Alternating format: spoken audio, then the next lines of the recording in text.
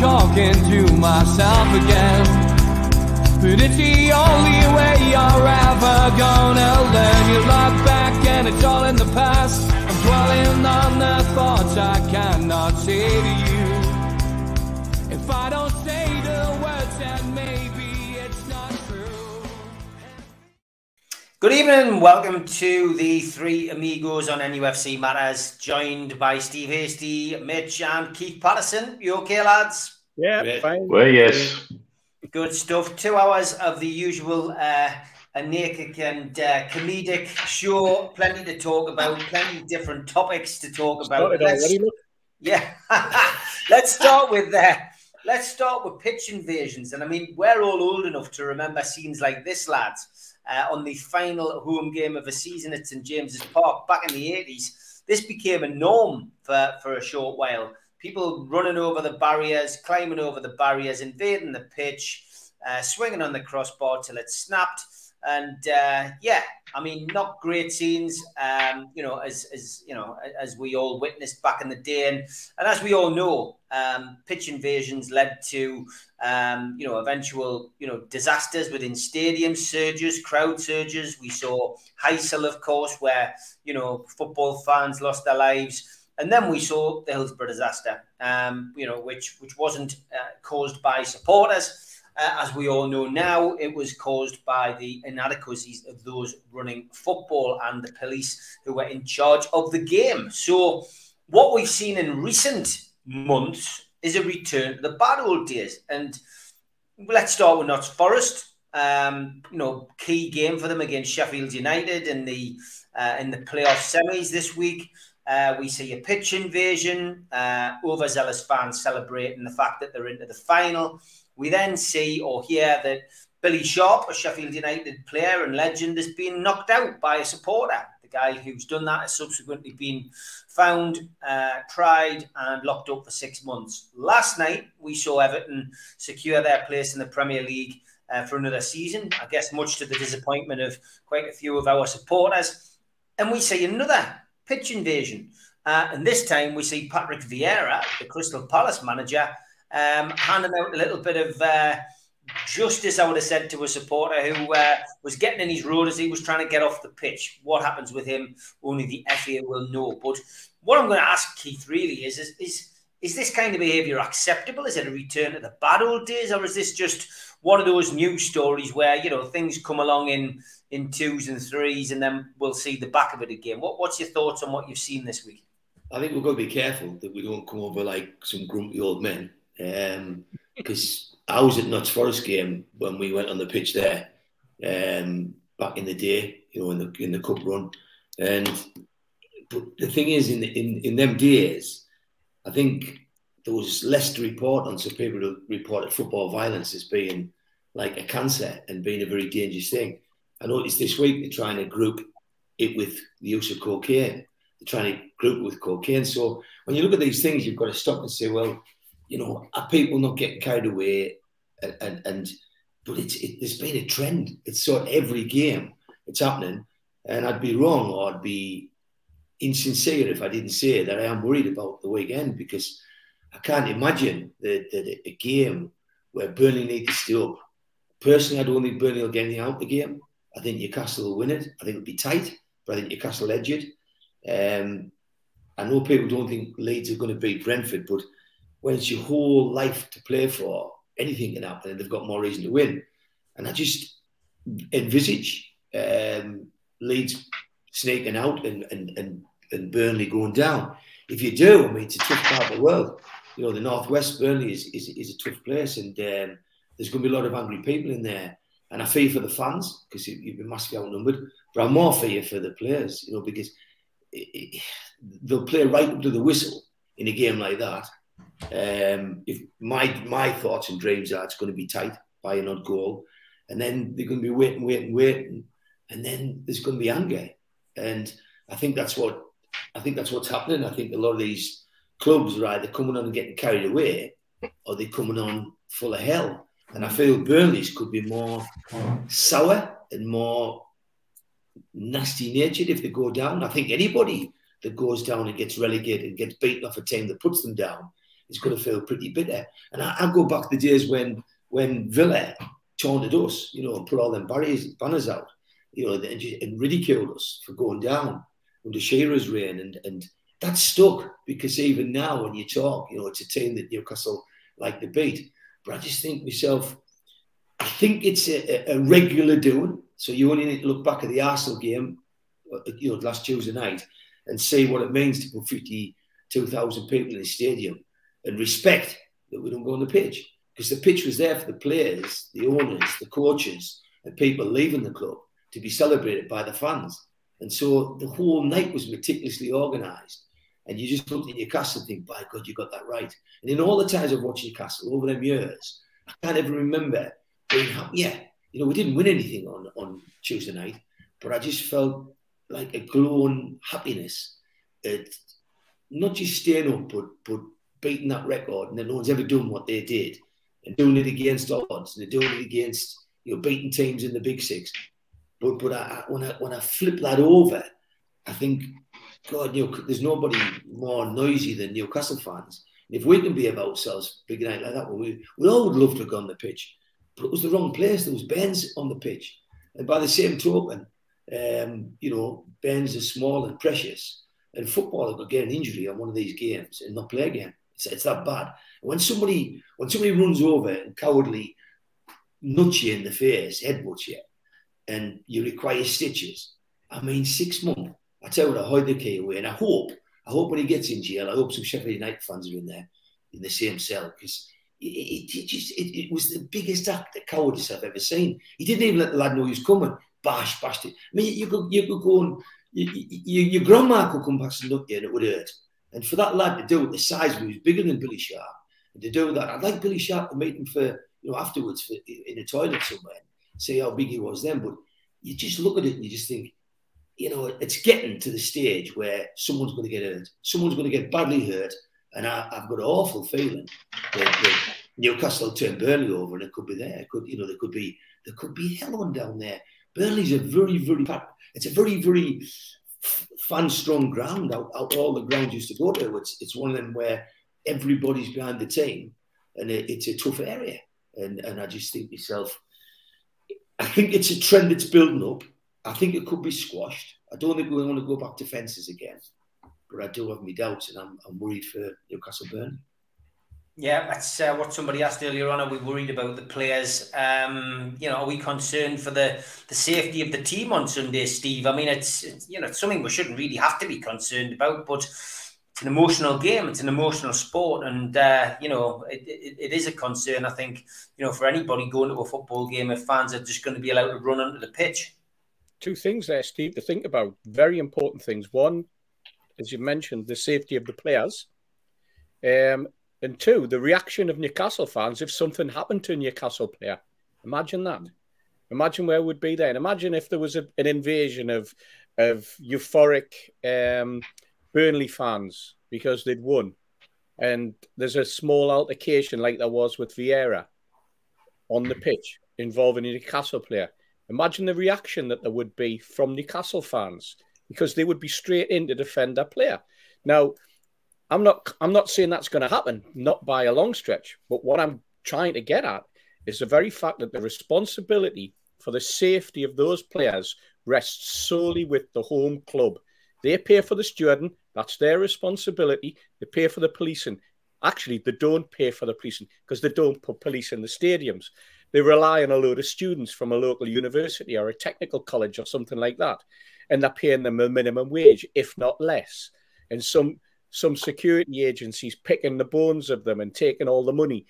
It's in providing them with absolutely no training and providing them with nothing to defend themselves and get them around the pitch where they're wearing great big heavy coats and they're standing there with their arms outstretched and people will run past them. Because let's face it, You saw that the police at Everton, let's take the Everton one as an example. The police at Everton knew what was going to happen because it's happened already. We already saw a pitch invasion. We saw somebody tie themselves to a post, for God's sake. We then saw somebody come out the crowd, as has been mentioned in the chat there, with a knife and offered it to the steward to cut the thread from around the bloke's neck who had tied himself to the post. He was then given it back, if we remember. So that's the sort of people that you've got in Goodison Park at a game. You've got people carrying knives. There was a pitch invasion when they scored. There was a pitch invasion when they scored again. There was a pitch invasion at the third time they scored. So the club and the security at the club knew exactly what was going to happen in those last 5 minutes where people were congregating. And I saw them, and everybody else saw them. You saw the stewards line up, and there was one or two of them were already on the pitch before the whistle went in that bottom corner. If you look at it again and you see the incident, you see the ball come across, and in the top corner of your screen, you see somebody already on the pitch. Everton need to be hauled over the coals. They need to be absolutely hammered. I've got some friends who are Everton fans, and I think they're great people. Absolutely. I'm talking about the football club and then the conduct of the people inside that ground at that particular day. You can have every excuse in the book that it was euphoria. It was because they'd managed to survive. And perhaps that's something to do with the pressure that the whole system has brought at Everton over the last 6 or 8 weeks. Maybe the manager has to take a responsibility for the siege mentality that he's tried to create, and what the scenes that we've seen outside the ground when the team have been turned up the coaches. Maybe Merseyside police need to have something to answer for with the flares that are being fired off. How many flares were in the ground? How do you get a flare into the ground? You'd struggle to get 1 or 2 flares into St James's Park, and yet you can manage to get, 2, 3, 4 dozen flares into Goodison Park. You can get knives into Goodison Park. You can stand outside and fire fireworks at hotel walls and windows at 3 o'clock in the morning. And again, Merseyside police do absolutely naff all. The FA don't get involved. The Premier League don't get involved. The club doesn't get involved. In fact, they condone it rather than condemn it. And then right at the end, after a manager, and remember also because of the state of their ground, they now have the away club on the other side using temporary changing rooms. So they knew that Patrick Vieira and the rest of his coaching squad and all the people in the dugout and all the substitutes and all the players had to walk in the opposite direction to the tunnel. If Vieira could have just turned around and gone straight down the tunnel, none of this would have been an issue. We could have just talked about the very fact that it was a pitch invasion and the players got off the pitch. But no, we've now got a situation that Everton Football Club have created. And their security obviously did absolutely nothing to escort Patrick Vieira across the pitch or any of his coaching team. They did absolutely nothing to do there. So they are the ones responsible. Patrick Vieira is responsible for nothing other than defending himself.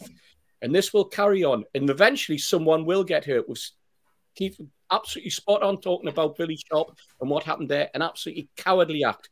I was talking to someone who was an ex-policeman yesterday who was absolutely disgusted to hear that he only got 24 weeks in prison. And he couldn't understand why he didn't get 5 years and having an example made of him. But because that decision was made then you get a situation where Everton fans think it's all right to invade the pitch and do exactly the same sort of thing or something very similar or possibly engage in something very similar because the court's given him a 24-week sentence. And if you add it together, you'll find that bloke will be out of jail before the next season starts. That's how ridiculous it is. Absolutely crazy. I'm furious about it. I'm furious about the very fact that the football authorities again, and I'll come back and something I was going to mention before and went right out of my mind. Frank Lampard, he actually in his press conference thought there was nothing wrong. Oh, well, a little bit euphoria pitch. It's actually illegal, Frank. Get that into your head first, mate. It's illegal to step on that football pitch unless you're allocated and allowed to by the authorities, i.e. you're a steward, policeman, or you're a member of one of those 2 football clubs. Nobody else is allowed. You encroach on the pitch, you lose your season ticket, and you get arrested. But no, Frank thinks it's good because at the end of the day, it got them what they wanted. Absolutely shocking. Yeah, Mitch, we're getting quite a few people texting about the news that's broken tonight. John, just as Alan was the first one in with it, just about the fact that there's been a complaint, or there's going to be a complaint levelled by Burnley and by Leeds with regards to Everton over the breaking of the financial fair play rules. So, yeah, I mean, I don't think that's going to go away, Mitch. But this pitch invasion should be added to the charge, I would have said. Here's another week where we can sit here and say, we told you so. If you go back to a show about 4 or 5 weeks ago, when the FFP looked like a fudge, it smelled like a fudge, and it looked like the Premier League just didn't want to deal with it, so they've just managed to make a way to make it disappear. There was always going to be a legal challenge against it because it doesn't seem right, and it just doesn't sit well. You know, Steve and Keith have eloquently covered most of the problem, but I think here's another thing that we're forgetting is, in the bad old days, is that have you believe it was a working man's game, it was a working man's problem, it was a problem, and cocaine was involved in that. Now it's a middle class problem, and cocaine's involved in that. They're looking for another scapegoat to turn against while the government are struggling to make any kind of headway with anything. And football fans are such an easy target.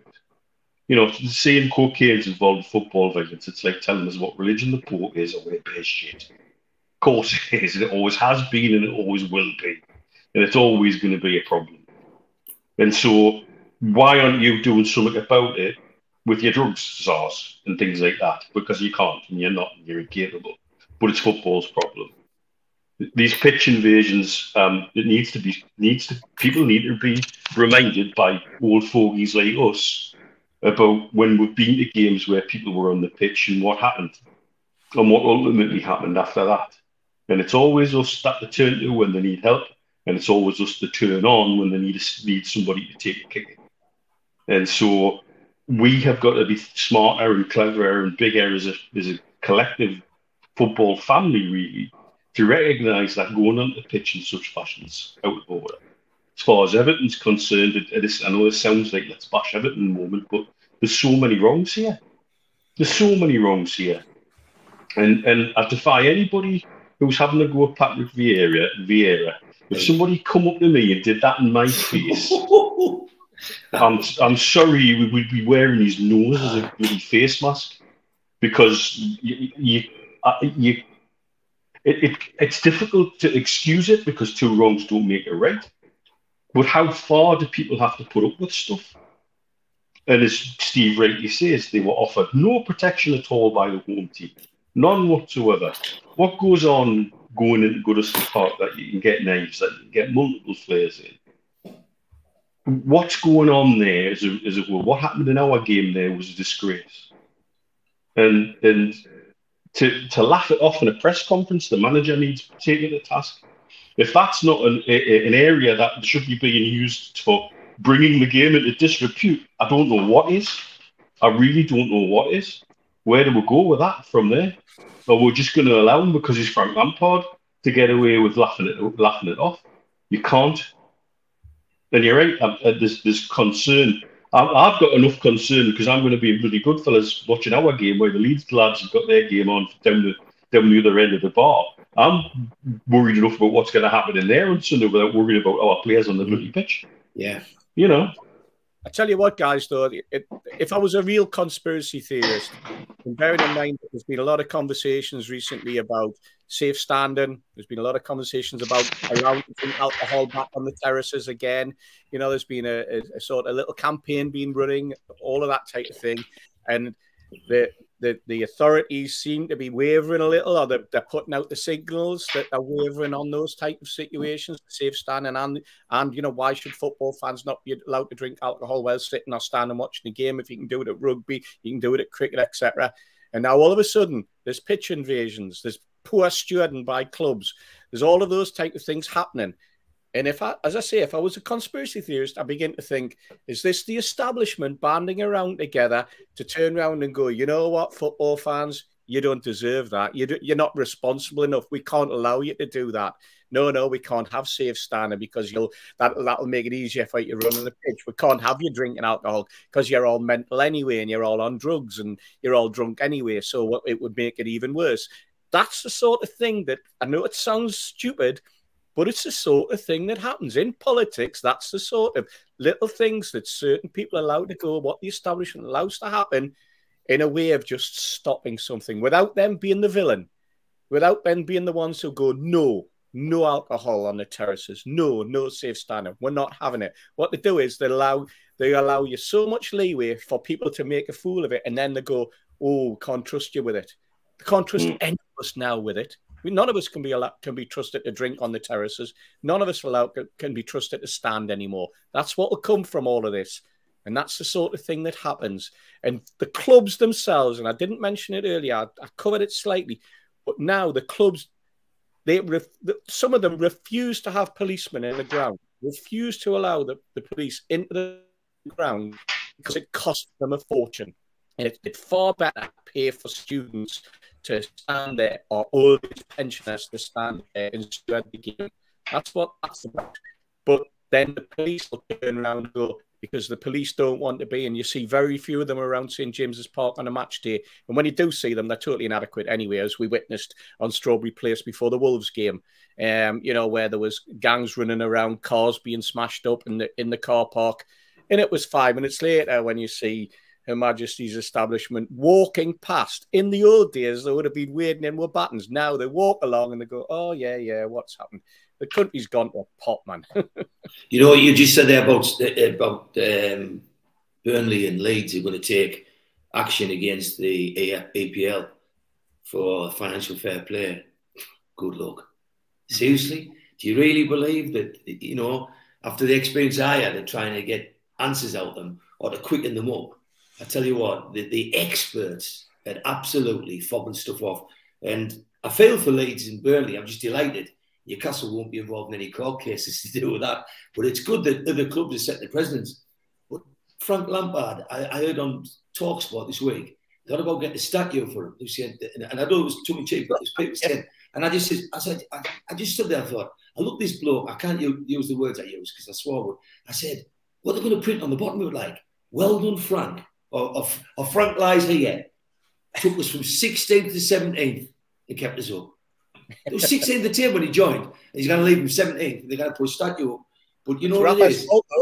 Mitch is sat there in a green and white top tonight, and I'm just so pleased you put it on there because it's a quality statement for how we feel. And I'll tell you what, there'll be more shit flying around about our third strip than what will be about Frank Lampard encouraging but already has behaviour been. like that. There'll be already more hassle. Has been. It's unbelievable. Unbelievable. And I just say, just keep going, Newcastle, because I tell you what, we're going to get the last laugh on all these lot. We really are. No, definitely agree about that. Plenty of topics, as I say, for conversation tonight. We'll go to one which I've picked out, and that is about Newcastle United's Player of the Season. And I think if we'd been sitting here 12 months ago and one of us had piped up and said that Newcastle United's Player of the Season was going to be Joe Linton in 12 months' time, we would have all been laughing. But great to see this announced, Keith. 2021-22 Player of the Season, Joe Linton. What a turnaround that's been. And credit to him, Keith, but credit to Eddie Howe as well for getting the best out of the lad. When you get a good moment like this, I don't want to put a negative, but what was Steve Bruce doing with a lot of them players? And before we go on to Joe Linton, Longstaff against Arsenal, he had a great game. The ball he put through for Wilson that caused that last goal for Bruno. Would have been anybody else that had been talking about being world class. That lad used to go to training and get ignored, him and his brother, by Steve Bruce, and that's from the family. But Joe Linton, I'm just delighted. I'm delighted that his balls are massive and that he can take all the shit he took, because in fairness to him and the Newcastle fans, there was nothing that Steve Bruce did with them that could show us that there was a player there. You know, there was so many things. I mean, I sit next to his dad at the game. His father sits next to me, and Johnny Justice Allen, he's the double. And he told us that he was going to be a good player. But the other bloke who said he was going to come good was Steve Hasty. Is that right, Steve? Did you not say Joe Linton was going to be good? Mitch did. Mitch, it was Mitch. And you want to use. Yeah. Mitch like when it was all coming on, they were all saying that he was going to become a good player. But he must have gone home from training and he must have gone home from matches and just been absolute. The day that he was in the away game when they started singing that song about him, and you just look like a kid at Christmas. He just looked so happy to be accepted. And when he was in the ground on Tuesday night, his face just said everything. He's just lapping it up. But I think it's surprising that he's become Player of the Year after the start he got off to after he was bruised for so long. But I hope they keep on developing him. I hope Eddie Howe keeps on developing, because when you've got that athleticism in you, and you've got that height and strength and that commitment, and you've got that heart, which he's shown, it then goes to, can you take the next level? Because you look at some of these players that's played at Man City and things, he could be a strong player for us for years to come. He could be a cracker. And I've heard people say lately, he's not doing now for 4 or 5 games. It's like, seriously, he gets through some work. And for me, I'd hate to think I picked the paper tomorrow and said Joelinton's been sold. So that's the difference turnaround in us. Yeah, Steve, it's great to see him, getting the plaudits, and rightly so this season. Yeah, absolutely, and I'm sure Mitch will comment on that later. Very, very popular in the dressing room as well. The big congratulations, of course, has to go to the lyricist who managed to switch "He's not worth 40 million" to "Only cost 40 million." Yeah. Very true, very true. Yeah, Mitch, great to see him. He's, he deserved the award for Joelinton, and he's the kind of player now we build the team around. Well, and so popular in the dressing room, I gather a celebration was held at the training ground with all the players present to congratulate him for picking up the award. And that says a lot about what's going on behind the scenes under Howe, and the togetherness and the team spirit. And I gather there was some very, very kind and heartfelt words spoken to him by his fellow professionals. And that takes a lot. That takes a lot. That doesn't happen very often in dressing rooms. And that's the kind of level of improvement and determination. They've seen what he's been through. They've seen him transition, from the ever-ready operative in a world of square pegs and round holes, and something totally different, and using the obvious athleticism. I think that's the thing that's always got me. It's somebody of his build and his athleticism, and he has got an ability. He has got a first touch, and he's added other things to his game though, in this new midfield role that he's sort of carved out for himself. Yeah. And so it's really nice to see. I mean, I believe I saw some stats comparing him to Declan Rice, so everybody in the Southern press here, the sun shines out of his arse, and he's better than Declan Rice in every single metric. Every single metric. And that's a player that they're talking about worth 100 million at the moment. That's and and quite right, to change the lyrics to only cost 40 million starts to look like a bloody bargain if you look at those metrics, and so he deserves every ounce of praise he gets for having the mental toughness as well. Yeah. There's a lot of players would have just crumbled. Yeah, for a change from a Bambi on ice to a raging bull is just unbelievable, because that's how he plays now. He is absolutely the powerhouse. The strength, the upper body strength that he's now using that he probably didn't even know he had, and the ability to be able to just kill, win a tackle, or keep the momentum. And now we're also getting them turning. We're getting them moving the ball quicker. At times when he was under Bruce, he couldn't get the ball from under his feet. And the transition is absolutely remarkable. And perhaps that's also something to do with the whole team spirit, as you say, Mitch. Maybe it's got something to do with the fact that the team is now has a little bit of a planning about them in terms of the formation. Maybe it's the friendship and warmth that now seems to exude throughout the squad just wasn't there, because everybody felt exactly the same. Everyone felt like Joelinton, and maybe it's the way that Joelinton was playing was bringing everybody else down as well, because there's a lot of factors. But at the end of the day, the two people that deserve, well, three people probably, Jason Tindall and Steve Howe and Eddie Howe and Joelinton himself. They're the three people who have managed to to really transition this footballer into something very, very special that we have at the moment. And I'm just so pleased for him. And you're absolutely right in terms of what we've heard this week from within some of our contacts within the club about how he's been sort of received and how everybody's absolutely delighted for him. I think the moment shouldn't pass without saying today, well done, Mr. Geordie Dentis, because you were the bloke who stuck your neck out and said there's a player in there, he's going to make a player, and everyone thought Mitch had been on the stronger sauce. I thought he'd been nicking his own stuff, but you stuck your head out. And it's so much easier to knock somebody than what is to see good in someone. You said to me, there's a player in there, and he'll come good. And you know, them moments pass and people don't pick it up. I mean, all the people who watch this show, they should know that Mitch called that. He called that. He said, "There's a player in there." Well done to you for spotting it. Because I tell you what, Steve Bruce didn't spot it. No, a lot of people did. No, that's true. Yeah, Nicholas. Yeah, look, young Adam is getting a bit of grief again. I've seen that, and unfortunately, that's just the way of the world, mate. You put your head above the parapet, as I've said many times. It's there to be shot at, and he copes with it well. I do see him quite often, and I've given him some advice over the years and over the last couple of years, and he's taken it. So good on him. He'll just crack on and see what the next week brings. But he doesn't get too down, which has to be good. Okay, quite a few things coming in, and interesting. We've got an Everton fan in the chat. Rich says, high emotions at full, have been behind 2-0. Half-time thinking no comeback, but when the third goal goes in, it's electric. You can't blame them for going on the pitch, says Rich. He wasn't there. He's on the waiting list for a season ticket.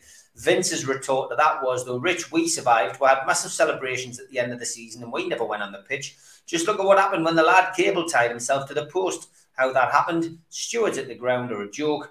£500 million on players is a joke as well. So Vince having his say towards the other contingent. He is right, and fair enough, Rich. I can see both sides of the story, mate, but it's not good, really. You shouldn't really be on the pitch. Spenny Mag is with us tonight. We'll take his question. He says, question for the panel. Would any of you run around with the flag in the stadium? I think it's brilliant the guy's doing it. Milburn hasn't done it yet, though, lads. Now, to be honest, there was a guy in the Milburn stand, didn't run the full length of the pitch, Spenny, on Monday night, but he did run it halfway across. He was on the bottom row.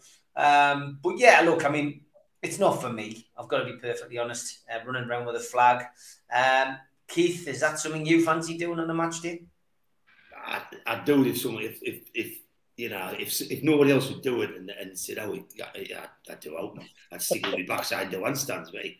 I'm just that happy. I'm just that happy that there's not much I wouldn't do, to be fair. I can just see you pushing JJ around that pitch with that flag and then blaming him what you would do. I mean, at the minute I've had like 12 games of jumping on Johnny Justice's head all the time. So at the minute, he's genuinely locked up with. He's got a crick neck, and apparently I've had the blame for that because I jump around too much. But he did say he likes to jump around when we score. So we've learned what it's like to score. So we've just had some brilliant days. But I love that. I mean, I remember Mad Mick Edmondson, when he came out of the end one day in a black and white Santa outfit. He was the black and white Santa, Mick Edmondson, and nobody knew for quite a couple of years who it was. And every time Christmas he turned up with a black and white Santa and ran around, and it went down a storm. So I'm into all that. And the thing you see, this is just it. Our fans get battered off everybody. And we're talking about running around the flag inside the stadium. And there's people going on nutting a player on the side of the pitch. And and they're still going about the third top, which unfortunately I'm going to order about 30 of them tops because I've got loads of people on the centre. And then white and grey tops come out, I want to buy about 30. Honestly, that's going to be the biggest selling shirt Newcastle's ever made. Yeah, no, I agree. Great marketing, great marketing. Ah, Talking about shirts, the T-shirt, the latest T-shirt that we've got up for charity is now up on my Twitter account. We didn't have one last week because we were asking you to donate to a few things last week. Yeah. So we gave you a bit of a break. But this one is going to be signed by Ant and Dec. Right. And this one is going for Susan Gibson's charity. You might remember we were supporting the charity do that she did a few weeks ago. She went up to the club. She met me, her dad, and Amanda, and went to the game. She went down live to the Ant and Dec show. So this T-shirt's just our little contribution. It's going to be signed by Ant and Dec, and we will announce the winner on that next week. So get onto my Twitter at Steve Wraith, bid below, and the highest bid will win that T-shirt. So I'll kick that off with £50. There we go. £50 bid already. You'll have to put it underneath the tweet though, Keith. So if you stick that on at some point, that will be good for me. Okay. Steve Mowat asks a question, and Mitch, I'll come to you first on this one. With our new director being involved with Saudi Golf, would this go against the Premier League rules with potential sponsorship of the club? Good question. And I don't think they would have appointed him if they hadn't had an answer to that. The whole concept of associated and connected sponsorships for me was blown out of water with Man City and Mazda. Their chairman is the chairman of Mazda here in the UAE, and I'm sorry that if that's not associated, then I don't know what is. So I think that the rules are not necessarily as tough as people think. Obviously, the drawbridge has been pulled up just in time to stifle us, of course. And there's no coincidence of the timing in that for me. As I've said all along, they're very clever business people. And they'll do things through the front door with their head held high. It won't be sneaky and backdoor stuff. It'll all be right up front. So I would rule nothing out. And I get the distinct impression some of those sponsorships may start tongues wagging and get people jumpy. And I say to the club, damn the torpedoes, do what the damn hell you like, because you're going to get criticised for whatever you do anyway, so just do it. Yeah. He doesn't own Saudi Golf. He's just the CEO of Saudi Golf. You know? That's right. Just in the same way as the brother of Manchester City's owner doesn't own Etihad Airways. He just runs it on behalf of another side of the family. So let's not get too hung up on names and roles and responsibilities. Names and roles just don't matter. And that's how I think there's going to be certain degrees of separation with some of the sponsorships that are going to come, and people are going to whinge about it. But at the end of the day, tough. If it ticks the boxes and everybody's happy, tough. Yeah, and let's roll back Everton in if we want to, and let's talk about Everton's chairman, and let's talk about his role in the company that was part of Usmanov and his company before Usmanov suddenly was sanctioned. Let's talk about that if you want to talk about links and non-links, etc., and how you can just turn around and go, "Oh, I'm not part of that anymore. Oh, I'm not part of that anymore." So we'll just change the name of the sponsorship on that type of thing. The Premier League has got themselves into a right deal with this, and anyone who knows about it will know that any good lawyer keeps the man on it, because any good lawyer will drive a coach and horses through anything that the Premier League tries to throw at us now. And it's not going to be just us, because it's going to be all the other clubs. So the Premier League board might think that they're going to be the arbiters of this, and they're going to be the ones who can shut doors. But you know what? There's 20 doors that they're going to have to be closing. Good luck to them. Yeah, okay. Plenty of questions coming in tonight. Busy chat as well, nearly 500 watching live. So great to have you all here. Thanks to the mods as well for doing their job. As always, we have plenty to get through. Here's the day I met.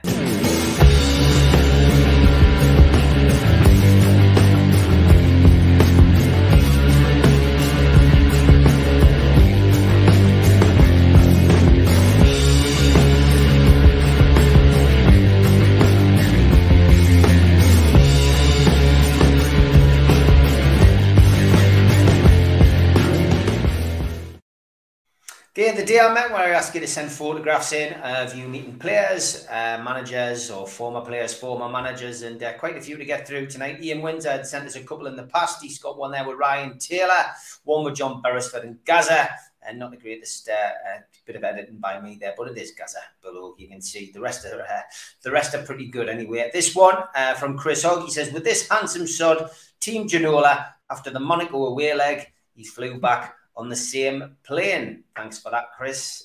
Good memories and great photo as well.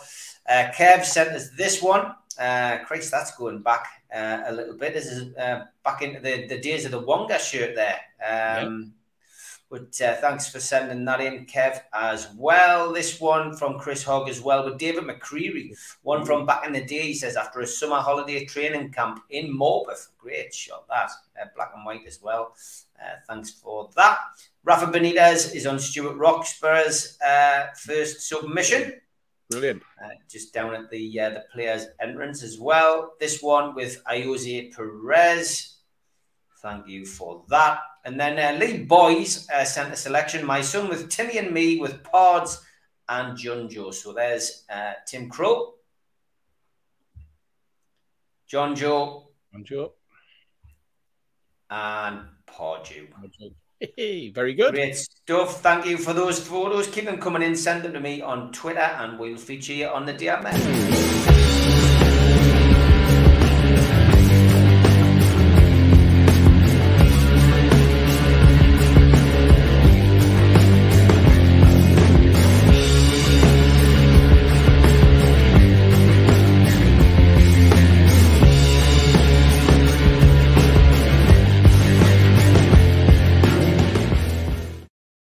Okay, another talking point for tonight is this one, lads. Neil Skinner said, come on, I know fans are happy and excited, but no more snooping in back gardens, please.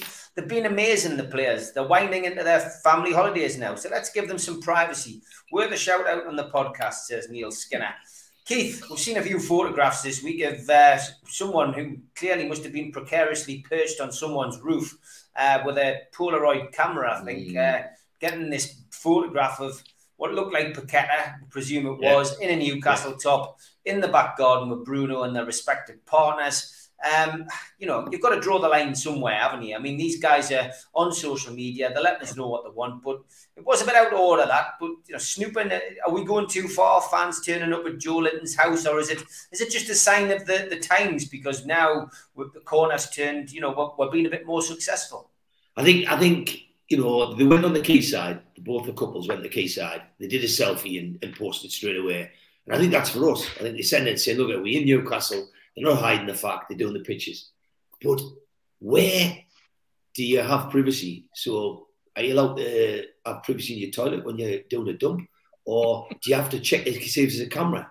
Or when you go in your back garden, is that something, you know, like, there's got to be a line. You've got to draw a line somewhere. But the other thing you've got to think of is, I mean, for all intents and purposes, I think everybody saw that and thought, oh, brilliant, he signed it, it's done deal. But, you know, there's nobody who would like Paqueta more than me.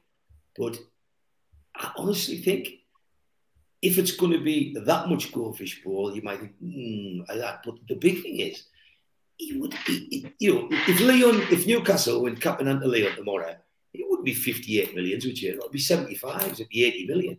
It'll be crazy money. And what I hear is the salaries that he would demand would be crazy salaries, possibly could wreck the dressing room. So I think what you've got to do is just calm down and just say, if players like that are available, how we'll make it known, and the club will try and buy them. But it's a huge long shot to get a player of his ilk at the minute with no Champions League and on the money, the wages, the signings. And I think that's the problem. I think you know, I've been talking to a few today to where I just felt as though I went round circles, and people talking about, well, all we need is Nunes, Paqueta, this one, and when I look at the deals, they'll dance through 200 million. You know what I mean? For starters, for 4 players, and we're trying to build a squad up. Someone just asked us there, where do they think we'll finish next year? I think 6th, but I think we'd have to do really well to get 6th. I think realistically, we're 7th or 8th or 9th. You know, that's realistically. And our squads, I honestly think our squad per man is weaker than Brighton's. I think it's weaker than Villa's. You know, if you look at all the players Villa have on their squad, they've got loads more reserve than we have. And I just think that until these players land, I get the. I mean, I'm as bad as anybody. I get excited, but we've got to give them that little bit of our lads. You know what I mean? And if you are going to climb on a roof and do it, I don't know. Show your mates it, but if you bang it on social media, they're going to say that. And then, are they going to sit in the garden and have a cup of coffee? Are they going to sit and have a glass of wine? At what stage? Like, Steve, I bet your house, I've dropped you off, and you've got a garden. Would you like it if they were sitting photographing you and your kids? And there's got to be a cut-off. There's got to be something where you say, how lads, like, where's their space is my question. You know what I mean? And so I understand why people do it. I giggled it when I saw it. I want to believe that that's Paqueta saying, "Oh, I'm signing," but I don't think the club are close to signing them. I think the club are a good way off for that.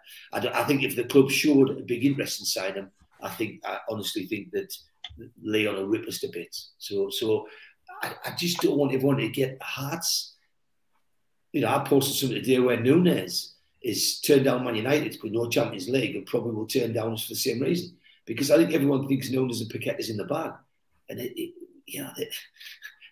them two players will cost you 150 million.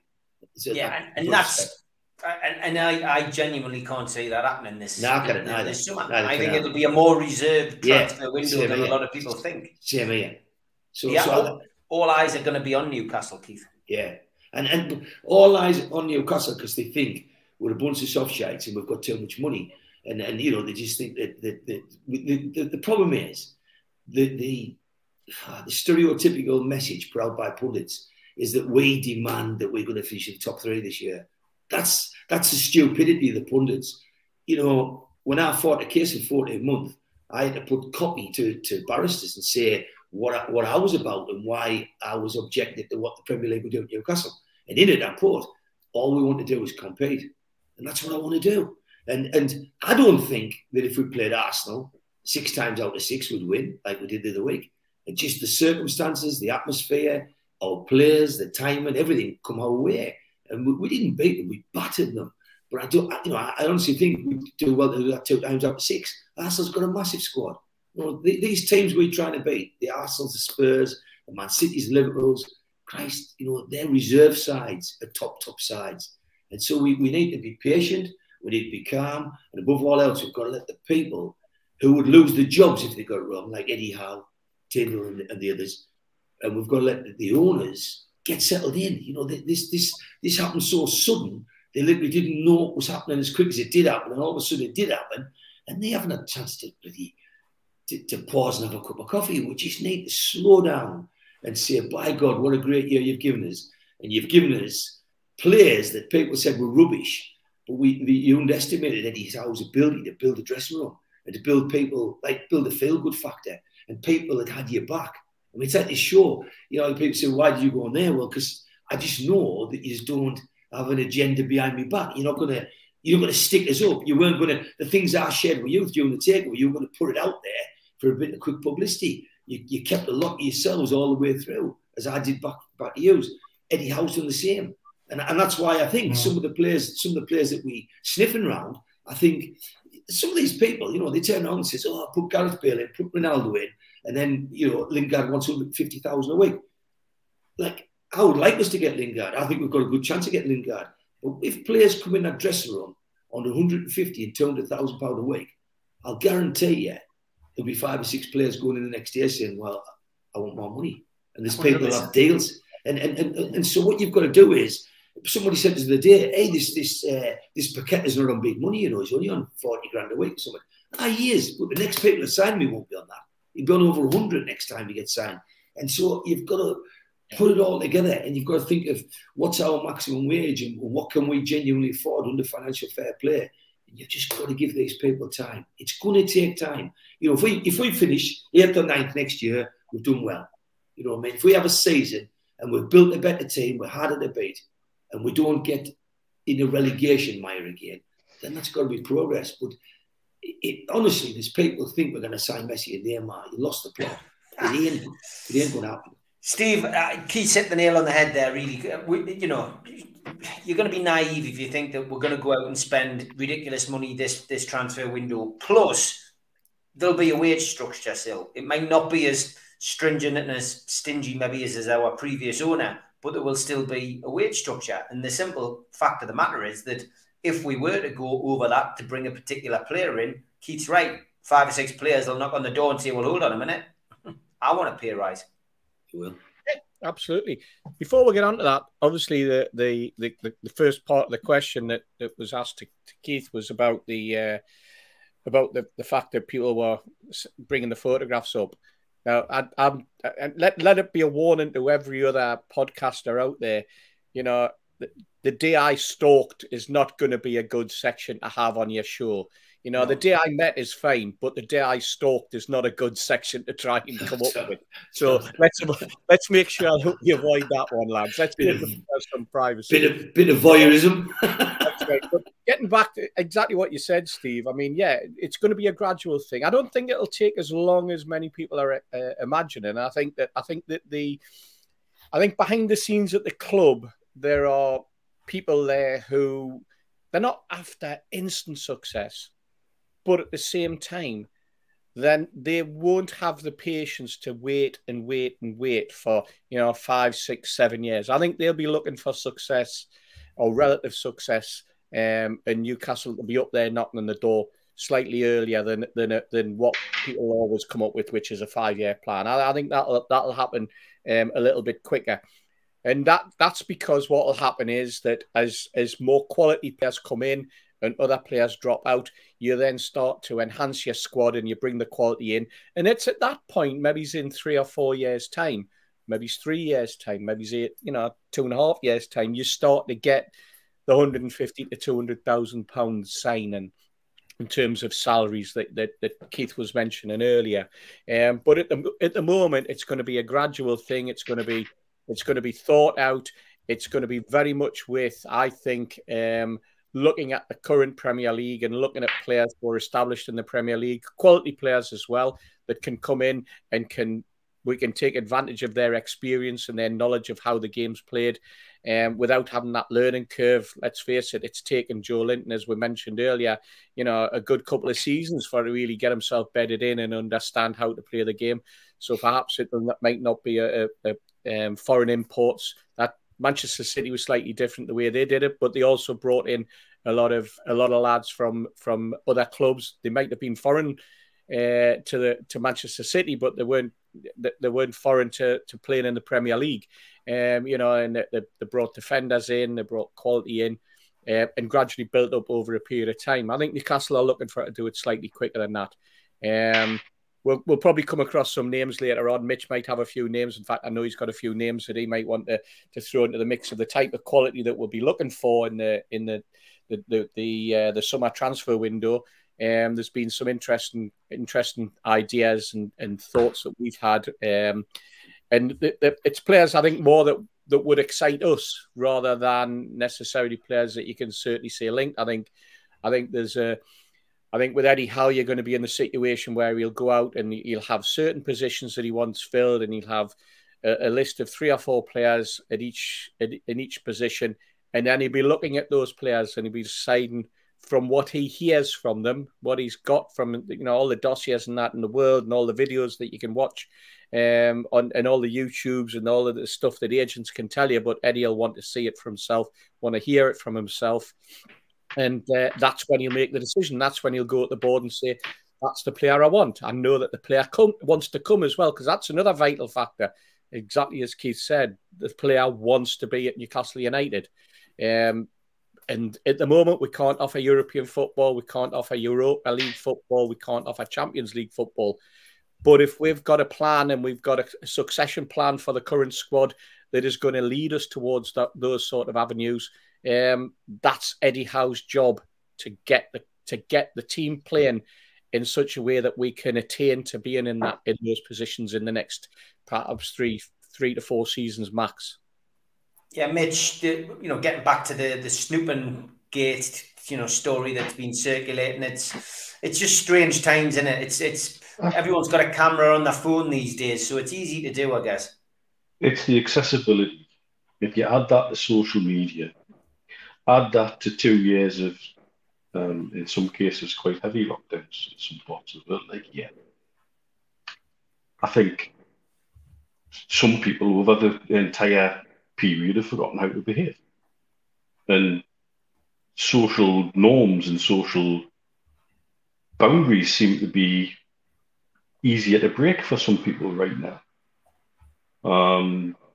In many different ways. You know, you see combinations of the pitch invasions and again, people forgot. I mean, I've got a mate who runs a bar up here in Motor City, one of the sleepier parts of Dubai. And he says post-lockdown, he's had more bother in that bar than when he ran a bar in Liverpool and he was regularly having a shotgun waved in his face. and he's dealing with people who are behaving terribly to his staff, treating his staff like crap and doing outrageous things.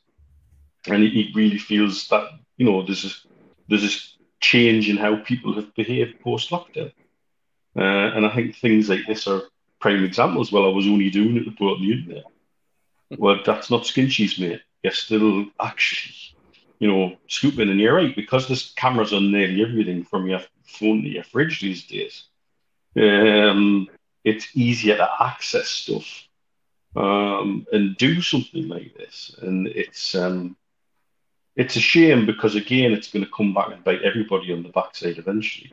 Although if the press wanted to take something up with that, they can hardly talk after years of paparazzi type things with celebrities. And I think that also sends the wrong message, that it's okay to do, well, if it's okay for them to do, well, I'll do it with my phone. So I think it's an interesting and unusual sort of combination of many things. I see it a little bit professionally, you know, because people take selfies and they see a smile from an angle that they don't normally look at, and then suddenly it's the end of the world and they don't like the smile and they want to do something to change it. And sometimes I'm doing almost microscopic changes in the bigger picture from a normal social distance you just wouldn't notice.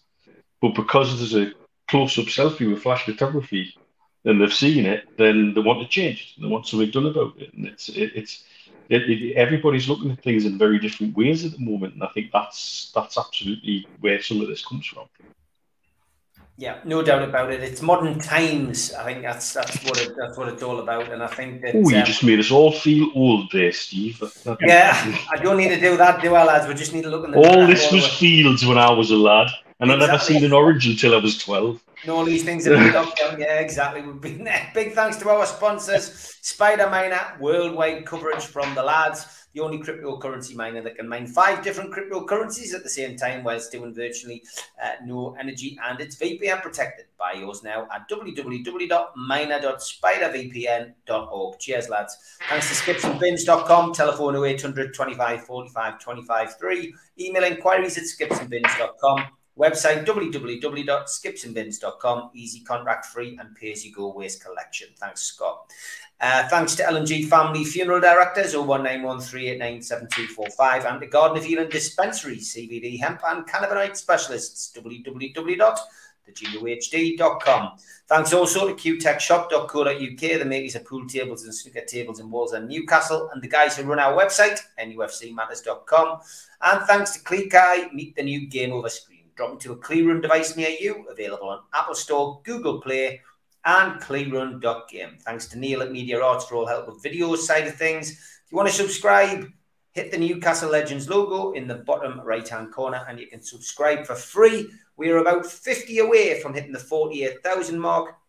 Would be lovely to achieve that by next week. So please share this to your social media using the share button underneath the video. Drop it onto some Newcastle forums, send it to your mates, do whatever you can to help us grow the channel. Hit the thumb up to like the video, which is very important, and as I can see, already 117 people have done that, but there's 550 of you watching, so please just hit the little thumb up under the video. It's free to do. Drop into the comments box to post a comment or to speak to like-minded Newcastle fans. We're also available as a podcast on iTunes and Spotify and other podcast providers. Usually goes up 24 hours after the show. If you want to become a member, well, we've got the members draw tonight. Get yourself to nufcmatters.com, become a member, and John is putting that out at 6:30 tonight. But if you join up, you get a cup, a pen, a scarf, and a membership card. and entry into the monthly draw. You can also use this QR code on your smartphone, put your camera over that, and it takes you straight to the membership section. We also offer some car stickers to subscribers. So if you've subscribed, make sure you email john@nufcmatters.com and he will send you a free car sticker. Don't forget, no home games now for a couple of months. NUFC fans, foodbank.co.uk is where you can make a virtual donation. Go to the Matchday bucket. It's available 365 days of the year, and you can donate to the food bank that way. Please do that and put in as much or as little as you can. Don't forget as well, we've got a summer event coming up on the 24th of June, not long now. Mick Lowes and Andy Griffin will be on stage. Tickets are £12. A lot of the NUFC Matters regulars will be there as well. It's at Shearer's Bar, Friday the 24th of June. Tickets £12. And you can get them from nufcmatters.com. And we've still got the raffle going for the Alan Shearer Ball. 99 tickets available. We'll be drawing that next Friday. So make sure you get your tickets at £2.99. And they are nice pieces of memorabilia signed in gold pen by Alan. As always, John from QTech is doing his monthly starter for 10. He gives you 4 clues, and when you get the 4th clue, you have to answer a question, and there will be a prize up for grabs in the next 4 weeks. So 28th of November, 1960 is your first clue. Jot your answer down for that, and make sure you keep that safe, and we will look at the next clue next week, and good luck with that. Okay, time to look through your tweets of the week.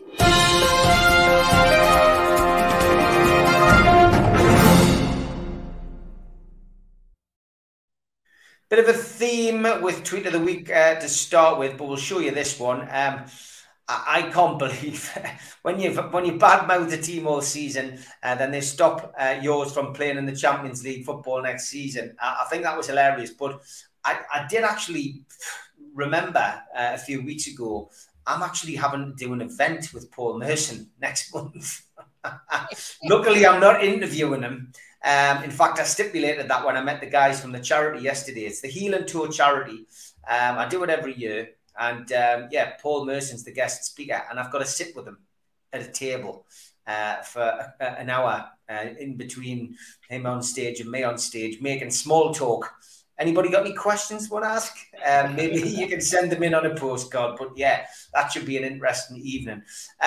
Oliver Holt was at it again. And normally I would draw the line at mentioning journalists. But this guy really has just pushed it with Newcastle fans this week. Newcastle will play in Saudi colours next season, aligning them even more closely with a despotic regime. So beyond losing their identity, how much more are fans prepared to sacrifice? Green and white stripes for a home kit. MBS Park is a stadium name. Mail on Sunday column later. And that was, basically where he put more of his diatribe in there. And he's just on a one-horse mission. Sam Chipperfield, one of our regulars, chipped in. This coming from a bloke who went to Saudi Arabia to watch boxing in Qatar for a World Cup draw and back to Qatar for a World Cup. And then he, makes him sure that he understands exactly how he feels. Oliver then puts, let's just call them Saudi United and have done with it. There was then a lot of our intelligent members of the fan base having a pop. But again, Stu Penman just basically saying in short months, the new owners of NUFC have delivered on their promise that they'll give us our club back. We are once again united, which is true. Imagine when they get what they want from their investment. I, for one, cannot wait. Thank you for believing in us. You get another guy, Alan Francis. Any more news on one of your owners who had that guy chopped up in the Saudi embassy, handing himself in yet? This is the kind of stuff where you're having to put up with. And I know there's fans from other clubs watch our show, especially Friday night show. Sometimes they'll say hi in the chat. It's about football to us. It's not about the politics. And this is the kind of response. It's Dennis Taylor about the strip. It's not the home kit. He says, we'd had green and white away kits in the past. Here's one of them. Did you kick up a fuss then? As I say, it's really just the timeline has been full of it. Saudi Arabia and Sheffield United away kits. Where was the outrage? Says Alex Parsons. Great point, mate. Great point. And, unfortunately, I think we're fighting a losing battle. Toon Tickler, did Amanda get permission of the Big Six? Do Munga Media or anyone south of Gateshead permission to wear the green dress at last night's celebration? There'll be hell on. Good point. Then we had this one from Nick, who's on the in the chat tonight. Deek me in my new Saudi back garden. Wish it was sand. To tell the truth, I haven't got a flipping lawnmower yet. You don't have lawnmowers in the Felon, son. Sefton Magput, I thought these looked brilliant, but it's not the style I'm worried about. It's just something I can't put my finger on. Before I purchased them, it's not the cost. Great reviews, 1 million sold. It's my second favourite colours after black and white. Decisions.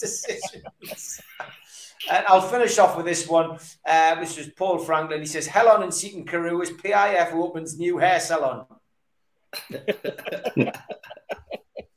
Fantastic. Great stuff. Good to see we can still have a laugh during all of this madness on Twitter. Don't let the bastards grind you down, is my honest opinion to everybody out there. The badge, we talked about this week as well. I've only ever known the club badge that we have now. But looking back at previous alterations, the one immediately before our current one is my absolute favourite. If there's to be a change, I hope it to be inspired by the 83-88 badge. I'll take the banner off just so you can see that, lads. But I love that suggestion. Yeah. It's quite good, that. And then we'll have somebody criticising we did that design for putting a crescent moon in my badge and Islamifying it'll get that stupid. It's already at that stupidity. Well it's done, already at that stupidity. You spot on. Good shout. Every single piece of design that comes out of our club over the next few years will be clawed over, criticised. They'll have words put in my mouth that be given meanings that mean jack shit. Yeah. But it'll be used as an excuse to beat people with, and you've just shown you how easy it is to do. Exactly. Good spot, that. Another one on Paul Merson. He was just highlighting the fact that Paul Merson did say that Eddie Howe was a terrible decision to bring in. Maybe it's another thing I can bring up with Paul Merson over coffee. This one, tweet of the week from Mark Byers. He says, she forced me to watch Sunderland matches. I did like that one, mate. That ongoing trial, which is a complete farce. Newcastle Fans TV. I did like this. He says, NUFC boss meets with Shaka Hislop because Shaka can go wherever the damn well pleases. Now he's got the freedom of the city, which I thought was pretty good. This one was good from the back page Newcastle. Within seconds of it going in the window, our new Bruno shirt attracts Newcastle's fashion gurus. And then there was a few comments under there, Steve, which I would never do on this show. And Barry, people asking if it was you, and of course not. Patricia and Kira, we can't work from home officially, but Dominic Raab managed to work from a beach while Kabul fell to the Taliban. I did like that one. War flags. This was brilliant. Quite a surreal day for many of us. Topped off with a donation from Jamie Rubin. We can't thank everyone at Newcastle United enough. Roll on Monday, and that was fantastic. I did comment on that on my timeline just to see them all meeting the players and the manager and staff. Fantastic. This one was from Ian Hull, the Daily Dafty. Local man who went bird watching with Sinead O'Connor tells the Daily Dafty, so far it's been 7 owls and 15 jays. That's shocking. That's bad. It was bad, but it was funny. But wonderfully so. It was. Now, take your time, write this guy's Twitter down. At DBWFC1. Now, the reason you've got to write that down is because you need to find that thread, which starts, as it is the 10th anniversary of that day at Stoke, I thought I would share what happened to me that day. Go and read it, because that story is absolutely brilliant. I'm not going to spoil it. Give the kid a follow on Twitter. Go and read it. It's quality. Yeah, that is absolutely brilliant. I'm not going to spoil it for you. Mitch has seen it as well, so there you go. I think I retweeted it. The man with no name, thanks for sending this, which was the picture of the Sir Bobby Robson the other day on the port of Tyne. Yes, I've seen that a few times.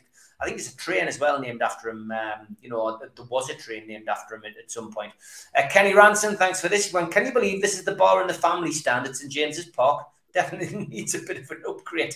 I actually thought that was in your man shed or something, Kenny, when I saw that picture. I had to scroll in, but yeah, it is one of the bars, and I'm sure that's something that they'll have to tackle at some point.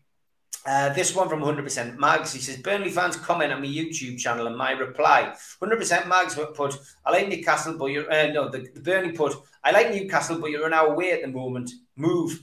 And 100% Mags says, we don't move for small clubs in the Midlands. Just ask Aston Villa. Excellent, mate. This one was very creative. Jabba the Hutt from 100% Mags as well.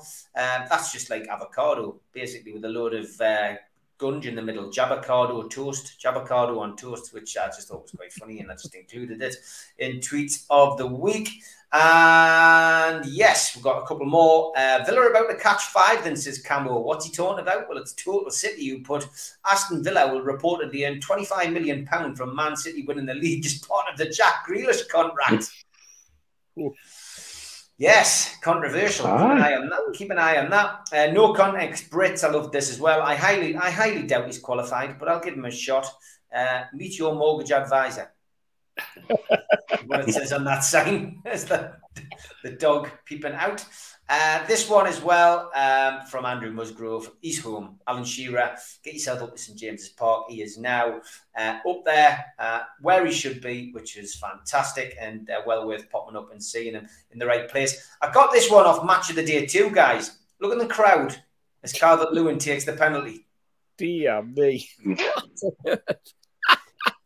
He actually did that to try and put Calvert-Lewin off. Unbelievable what people will do to try and stop somebody scoring a penalty. Mitch makes it into Tweet of the Week via Zara. Had on Callum, I'm on my way, as he watched the Tooth get knocked out against Arsenal on Monday. And Football Daily, when does he stop whining? Because nobody else is doing it. Jurgen Klopp has defended his actions to call out the Premier League on planning Liverpool's fixture list to make it more difficult than it is already, which I thought was very good as well. Last couple, Arnold says, I've heard it all now. Chelsea's Russian flag strip was based on the 1960s Kings Road culture. Wasn't it the swinging 60s with multicoloured fashion? There was quite a bit of response to Ben Jacobs. If you didn't see him at the start of the week, we were talking about the strip. This one again was from Arnold. Arnold, he says, the Russian imperial flag was also pointed out by many Newcastle fans as well. But again, no scrutiny hysteria prior to or when the strip was released. Ben might argue it is a slightly different colour, yellow. So that is okay. So yeah, it did cause a lot of controversy. Final tweet of the week is this one, and this is brilliant. The best one. Absolutely brilliant. JH Executive, thank you. And you turned up this morning at St James's Park making inquiries as to the availability of Callum Wilson's front. Excellent. Brilliant, that like. Thank you so much, everybody, for highlighting them, and I'll keep an eye out, and the lads will as well. But that is your tweet of the week.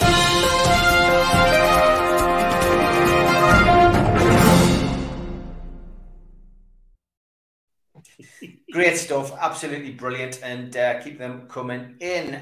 Question for the panel from Spenny Mag. We'll go with this one as well. He says, I met Kevin Keegan last week. He said he's confident we will win a trophy in 3 years, Keith, and the Premier League in 5. After the meeting that he's had with the owners, do you agree? We've touched briefly on that on the show in the past, but is that realistic? Trophy in 3 years and the Premier League in 5? I think we will win a trophy within 3 years. Yeah, I do. I think we'll win. It might be a cup, but I think we'll win a trophy in 3 years. It's funny, the 5-year thing, because I can imagine Keegan saying that, the kind of thing he would say, and I support him. He's the best bloke I've ever met. But my best pal was with Conte from Spurs, and he knows him, and he was in London in a hotel, and he sat talking to him. They talked about a lot of things, and then he said, "What do you think about Newcastle?" And he says, "No, they're going to be so big that people aren't going to be able to cope with them." This is a manager of Tottenham saying this. It's not a bit of a story; it's a fact. And he turned around and said, "When people know Newcastle in for players in time, others will drop out because they won't be able to cope." He says, "But the one thing you need to do is you need to get some kind of success to attract them players." But he said, his terms were, he said, you'll be in the Champions League within 2 years and you'll win it within 3. And that was Conte, Spurs manager, saying we'll be in the Champions League within 2 years and we'll win it within 3. So when you hear people like that say, they know how football works better than we do. And I wouldn't like to burden Newcastle with such a prediction. You know, I do think we will win silverware. And it could be it could be a cup, or it could be, you know, but I think within maximum of 2 years we'll be playing Europe. I think it'll take us maximum 2 years to get to Europe. And it's what happens after them. And it's who we get. And it's making sure that when everyone wrote all these players off that we've got now, it said, oh, you know, most of them shine. They all gelled and they all fought for each other. If you saw what Gomeris did the other day when Taggart was getting interviewed and he said he should sign, that was quite similar to when Sean Longstaff spoke for Joe Linton. When that reporter, and when the reporter Match of the Day turned around and said, I didn't know you were that good. And Sean Longstaff said, what are you on about? He said, you want to come see him in training? He's like that every week. And it's that, you know, Sean Longstaff's backing a player that's maybe got a shirt before him at the time. But that's the kind of camaraderie they're building up. And if they keep building it up with them kind of players, where there's no, you know, bloke getting the kind of money that's going to piss the rest of them off, then I think we've got a chance of getting silverware in 3 years. Win the title in 5? I'd like to think so. I don't think it's out of the question. I think our owners would like to win in 5 years. I think they want it in that kind of period. But don't forget the insurmountable, massive time you've got to get past the likes of Liverpool and Man City. 2 of the biggest clubs in the world now. And yeah, I think it'd be done. And I wouldn't argue with Keegan on that. But I think to get there, if you want to get there quicker than Man City did, and if you don't want to do what Everton's done, you've got to realise that your Dan Burn kind of players that'll run through walls for you. And it's your Gomeris that just wants to come here. Bruno wants to come here rather than go to the Champions League club. It's them kind of people that you need to add to rather than just saying, oh, we're going to go and get Ronaldo. You know, because, you think of that, Ronaldo is still one of the best players in the world. But his time's come to an end. And he doesn't cover the ground that we're going to need to cover when we're making up this ground on people. And the wages will just smash the jet with them. So I think he's right. I think it can be done, but I think I think reading that, everyone's going to say, oh, it's going to happen. We're going to get signed all these big players now. I think we've got to have another summer window like we had in January. I think it's going to be that kind of run. Okay, Steve, what's your thoughts on that kind of prediction? I think we could win a trophy within the next couple of years. League Cup would be perfect, I think. I think that's possible. Yeah, I mean, that was what I was alluding to earlier when we had the start of the conversation about planning, forward planning and thinking and looking ahead. I think that what we've got is we've got owners in the PIF who are no fools. I think they bring people in who are ultra professional, who know the business and are winners. And I think when you get winners behind the scenes, that encourages winners on the pitch.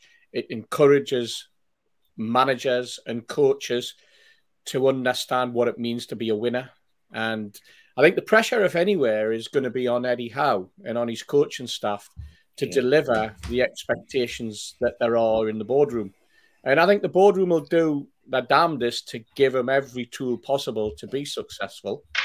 And by that, I mean that they'll give him the backing in terms of who he wants to bring in, as well as the resources and the finances to encourage better players and to encourage those players to sign. So if Eddie spots a player that he particularly wants, I think they'll go out of their way to ensure that they can get those players, but they'll understand that balancing act that they've got to pay, they've got to deal with between the player, his agent, and what the club can afford. Now, when I say what we can afford, it's very much on that lateral that Keith's talking about, which is you don't want to go overboard. You don't want to suddenly throw a £250,000 a week player into a squad of £75,000 a week players, unless you've got the mentality of those £75,000 a week players to understand that £250,000 player is going to bring you the success, and you're going to be riding on the coattails of that.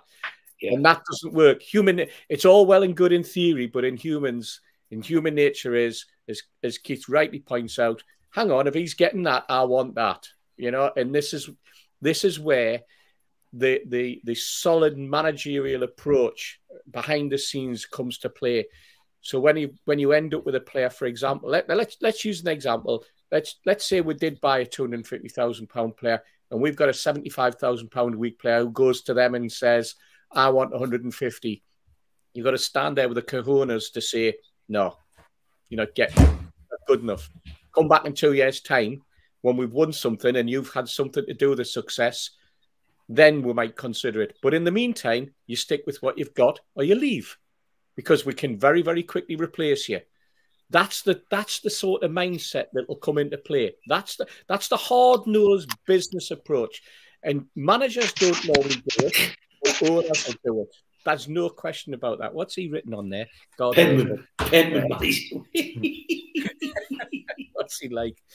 But that's what's going to happen. I see that. And I think that when you listen to Kevin Keegan, who thinks that having spoken to the owners and having spoken to the people running the football club and having, according to Chronicle, had time sitting down with Eddie Howe as well, which is very, very interesting.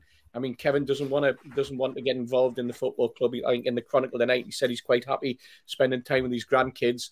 And yet we've all shouted and bawled at the start when the takeover happened that we want Keegan as some sort of ambassadorial role. Kevin probably just wants to come sometimes and be a guest and enjoy the football at St James's Park. And hey, that's what we all want. But when he says that it can be done, then I'm a believer. I'm definitely a believer in that sort of mindset. And if everybody else has the same sort of mindset, then there's no reason why it can't be achieved. Football runs in sequence. Look at Man United at the moment. Look at where City are. That'll not always be there. Look at where Liverpool are. They've taken a progression and a climb. The squad he's got, he's going to have to rebuild that squad at Liverpool eventually. The players are getting older. Salah is not the same player as he was last season and won't be the same player next season. Contracts coming to an end. Henderson, who's been running that midfield for them at the back end of the season, again, he's not going to be there. So changes are going to happen there. You've seen this is where Newcastle United have the advantage, because we can nip in and we can get some players who perhaps would have been on the Manchester United or the Liverpool or the Man City plane, but they are looking beyond because they all go to Europe and they spend ridiculously. We can come in slightly lower down, but we can get players with that keyword ambition who want to be part of something. Because if you're part of Newcastle United going up, that's the ambition that drives a team forward. Be part of a team that is ambitious, not part of a team that is full of greedy people who are there and will twist and turn and complain because somebody else is getting a better car or they're getting an extra couple of days off here and there to fly to France or whatever it might be. We don't want any of that. We want solid professionals, but professionals who have got that winning mentality as well. And we want Eddie Howe to be able to build that within. And we want the squad. And with Bruno, we've got that type of player. And hopefully that mentality rubs off, because other people go, you know what, I can play football just as good as Bruno. And I want that adulation as much as anything else. Because adulation doesn't cost anything. Adulation's earned. And that's what we'll do. That's where our mind's going to be as fans. We're going to have that adulation for players because we're seeing them put the work in, not because they're getting paid £250,000 a week and playing crap. Yeah. Mitch, unrealistic to think we could have a trophy in the cabinet which has got cobwebs and spiders in at the minute? The dichotomy we've got at the minute is, do you want to get big quick, and how do you manage that change? And that's the difficulty, that the balance that they've got in the boardroom and with the manager and his team. And how you manage the squad as the squad evolves and people come in. It's why I think this transfer window there won't be necessarily a fixed budget. I think it'll be flexible. I think it'll be fluid. I think it'll evolve. And decisions made about certain players will may influence the decisions made later on in the window. I think they'll have a list of positions that they want to strengthen. Say, for example, right, we want a creative centre midfielder. Right, who's in the list? Paqueta, Christian Eriksen, James Ward-Prowse. Right, let's go and seek those guys out. What kind of answers do we get off them? What can we get them in for? And how do they fit in with the wage structure? And then there's one piece of that puzzle drops into place that might then influence the decision on the striker. that we want to bring in. And that might then influence the decision on a centre-back that we might want to bring in, and so on and so on and so on. I think they will extend themselves to get the right player at the right time, if that's what it takes. But also, I think they want to be sensible from a business-wise, with one mind on that every deal that we are involved in, be it a sponsorship deal or a transfer deal, is going to be absolutely poured over. Again, I've said it before, I'll say it again, with a bloody nitcomb. They're going to be looking for every tiny little thing they can find to go, aha, gotcha. So we want it all to be watertight and done and sealed and no bother at all. And I think that's why we're going to probably play this window smarter than people realise. I think we're going to take advantage of free transfers and Bosman rulings. I think that's going to happen. Because that again gives more flexibility in terms of how you can then work those wage structures and how you can bring people in on a lower wage, but maybe give them signing bonuses, etc., and things like that, and you do it that way. Then you don't bust the wage structure, and so there's loads of ways you can do it. And I think we're getting a team together who are used to doing this kind of thing. I hear on the grapevine our new director has not been home in 3 months. That's how hard he works, and that's what he does, and he's now doing it for us, and probably has been since January when he first appeared in the club in an unofficial capacity. You know, we didn't just nip out for a paper and some milk, Mitch. Yeah, nah, can you imagine? Who's going to paper and milk? I'm home. You're trouble with his last. Okay, we've got 35 minutes left to go. I've got to nip out. I'm away to the Thomas Wilson Club in Gateshead tonight, doing a talk in with Supermac. Me and John from QTech are popping down there, so looking forward to that. Okay, we're going to do the monthly draw. The prize tonight is a £50 Amazon card and a Shearer 260 gift set, which is signed by Alan Shearer. So here we go. Who is the lucky winner this week?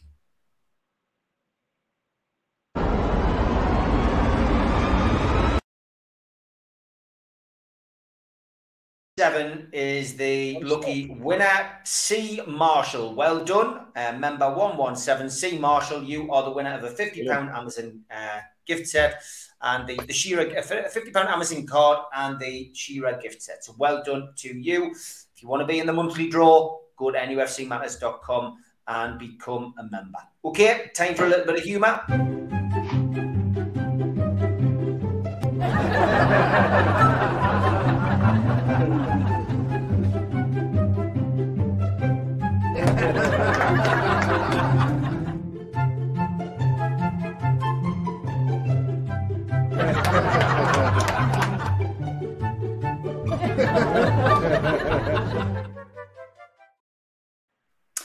Okay, time for Elliot's joke, and he's just had an argument with the manager of McDonald's. The bloke's a total clown.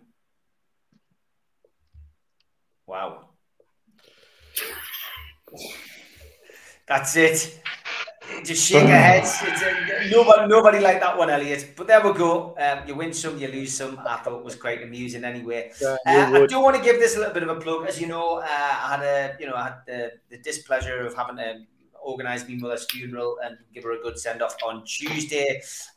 Most of you will also know that my mum contributed to The Craze, The Gangsters Behind Bars, a documentary which I was the centre of, but also a producer on. We're going to do a charity screening at the Tyneside Irish Centre on Saturday, the 11th of June. It's going to be a slightly different screening because we're going to show my mum's interview in full, which is around about 26 minutes, and then we're going to show the documentary again. We're charging £5 a ticket for people to come and see this, and basically all money raised is going to be donated to St Bede's Palliative Care Unit up at the Queen Elizabeth Hospital. John from QTech kicked it off. He's already bought 20 tickets, so donated £100. Would like people to come. It's a great documentary. It's still in the UK DVD and documentary charts. Got the number 29 in the very first week, which was fantastic. But it's well worth coming along to. It's 12 o'clock till 4.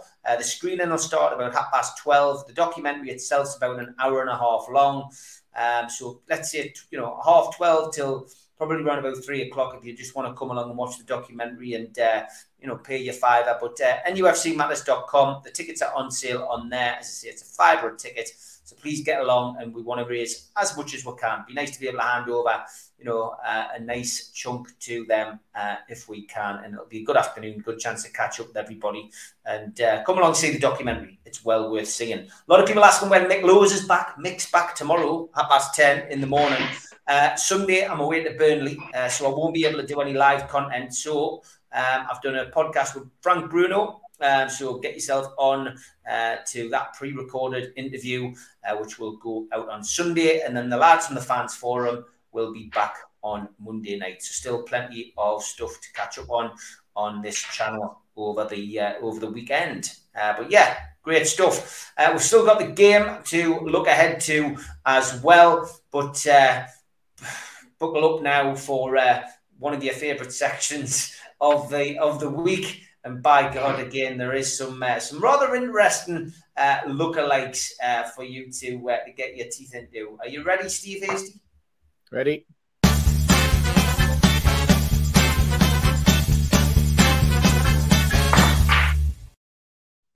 Steve's now left the building. Okay, Tom Dixon, thank you. Tunkai Stanley and Mazma Masood Ahmed, from EastEnders. Very good, that. Very good, Tom. Like that one. This one, Neil Warnock and Mrs. Doubtfire. Very, very good. This one from Tom Dixon as well. God, yeah, that is very good. Yeah, is that doll from Are You Being Served or something? Excellent. But yeah, very good. Wiley, Jason Love and Joe Linton. I'm not sure who that guy is. He's some kind of reality star or a singer or something. But yeah, very similar. Just needs to bleach his hair on top. This one, again, from Tom, Simon Jordan and Jack Duckworth. The bottom one. And Ronnie Crane and Joe Walker. This one, Steve Bruce watching Sheffield United. Oh, very good. Very good. Stu Penman got it in the neck last week. This week, Sam Chipperfield says, what kind of makeover Stu Penman had here? Excellent. And next up, this one, Steve Bruce says Wayne Bennett. Yeah, I suppose that. It's another good one. Like it does look like, and I'm not sure whether the guy knew the photograph was being taken. I wonder if that's the same person who took the photos of Bruno. This one, I can't remember whether I highlighted it a while back, but the team photos that were being done weeks ago. Somebody says, why was the Geordie dentist in the dressing room? And there you are, Mitch, in the back. Who is this man? Brilliant. It is not the Geordie dentist, I hasten to add. Okay, this week's submission from Albert. Just adding a new section. This is called the Hasty Lookalike. Right. So, without further ado, let's get our teeth into this one. I have no idea what goes through Albert. I don't know. That doesn't mean it's 10. This is great, Steve. You reckon? I think that's you in a full moon. We've got this one and a rather looking rather somber, wistful. I think wistful is the word. Portrait that. This one. Thanks, Albert. That was certainly original. I know you sent us another one, Albert. I'm going to keep that one for next week, mate. Back to other people, though, to give Steve a reprisal. This is from Elaine Morley, Dubravka, and is that the Blinders? Yeah, brilliant. Did like that one. And this one, James Douglas says, no disrespect intended, but this dog is a ringer for Steve Cooper. Poor dog. Poor dog. I feel for dogs, me now. I bet you do. This one was from last night. Ian Russell, thanks. He says, two lookalike. He's Super Mac and Will Young. Yeah, me. Yeah. Well, yeah, I've got to be honest. Can anybody say that? Hair, no beard. I don't know whether is it the face that Mal's pulling there. Do you think it's the face, and that's why there's a comparison? Just the eyes and the nose. I think that's about it. Yeah, and to be honest, I don't know what happened with Malcolm last night, but he's obviously internet either packed up or something last night, and we had he had like a complete phase out, so I'm not sure what happened to him. But Malcolm, I'm not sure. He's walking into Will Young. Maybe I'm not sure what that one's about. But anyway, we'll leave it there. This one was from Ugly Camel. He went on a bit of some late submissions today. Lewis Hamilton, which was quite good. Yeah, I thought that was pretty good. I've got no idea who it is. Some dancer in a club. And then, okay, Albert, I will show them. Ali, thanks, Albert. Keith's triple muscle section.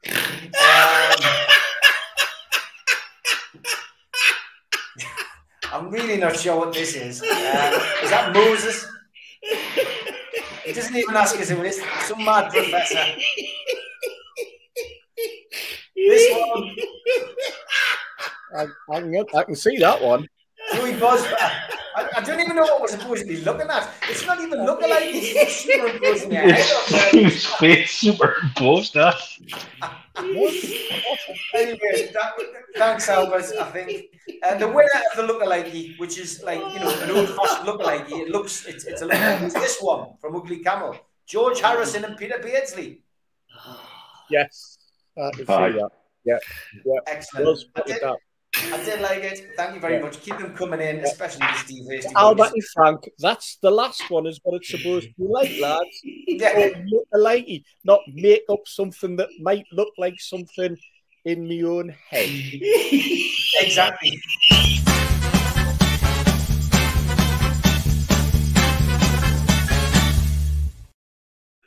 Now, I do want to touch.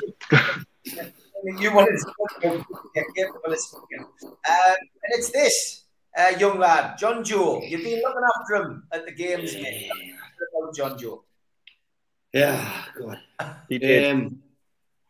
Thanks a million for allowing us to put this forward. Just want a couple of minutes of everybody's time. You probably know that for 14 months I did a lot of work without wages and never ever expected anything, but now I want to ask you for something. It's the first time I ever asked for something. But I want to see if all the people at any of Say Matters and all the people on Twitter can help me get something for John Joe, which is dear to his heart. Next week I'm meeting him at my house with his mum, and his mum's called Amanda. And on Tuesday night, John Joe said he wanted me to go to the game with him. So I went to 1 level 7 with John Joe, and I had the best night ever. Honestly, it was outstanding.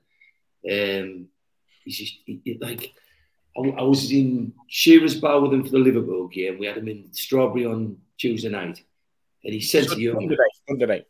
Monday night. His sense of humour is just outstanding, and a lot of people will know John Joe's had a good career and he's had some really good jobs. And then when COVID hit in, people's lost their jobs. A lot of you know that. And John Joe's out of work at the moment. And the reason I'm going to meet him next week is because I'm going to look at his CV and I'm going to represent it and put it back so we get John Joe in the window. And what I want to do is look at the work he's done. He's been working at the Sage in Gateshead and places like that. And he lived for his work. His work was a big part of him. It was his identity. And since his work's gone, he's lost some of his confidence, and he's frustrated because he loved going to work. And I think a lot of people watching this tonight will realise that it's a normal thing to want to go to work. It's also normal to want to do something that,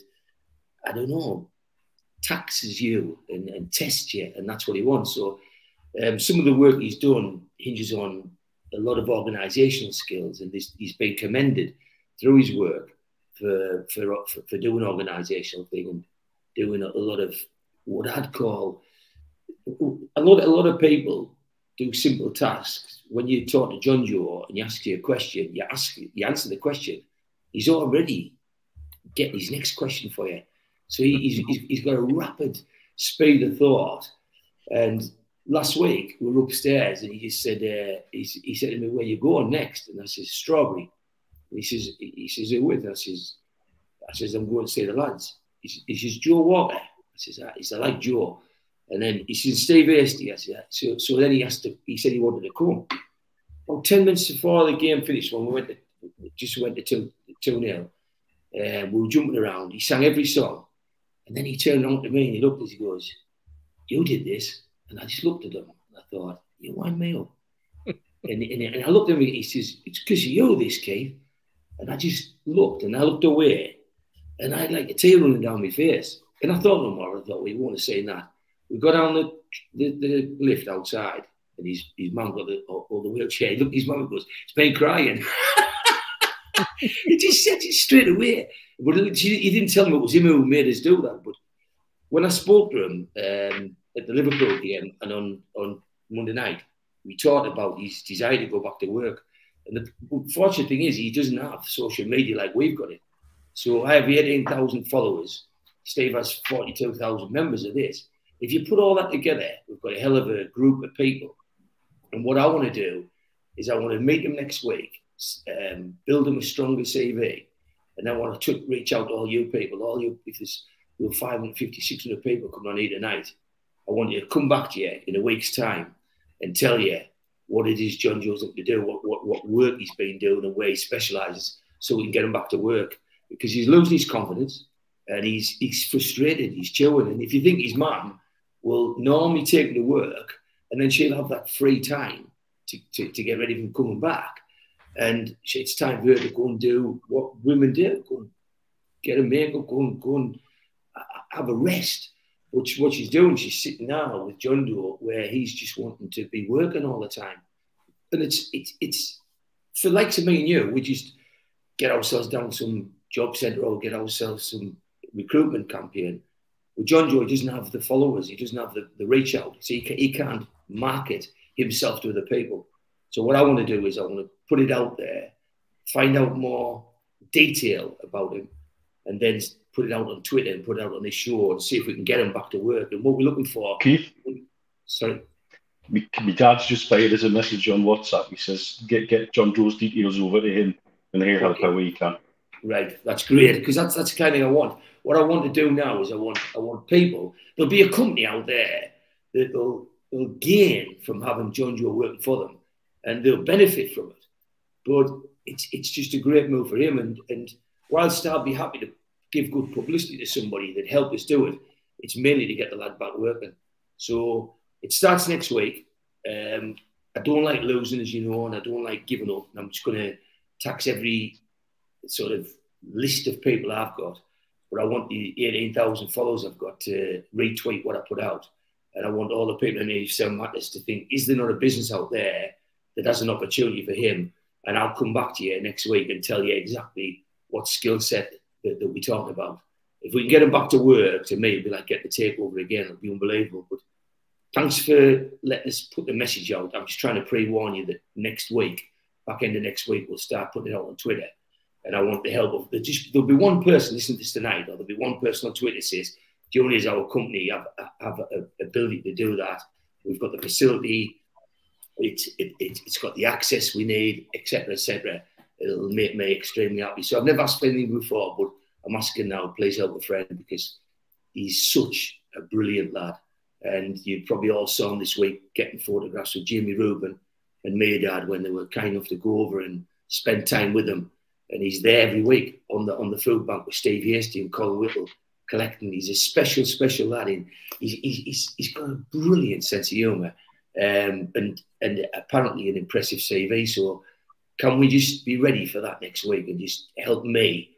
And all I want to do out of this is just give something back to him and get him working again. Great stuff. Plenty of messages coming in, and plenty of people said they've inboxed you and what have you. Obviously, George has submitted something via Mitch as well. So, yeah, please do. Well done, Keith. And I know you're not doing it for any praise, but fantastic of you to do that. Okay, let's look ahead to the game, which is on Sunday.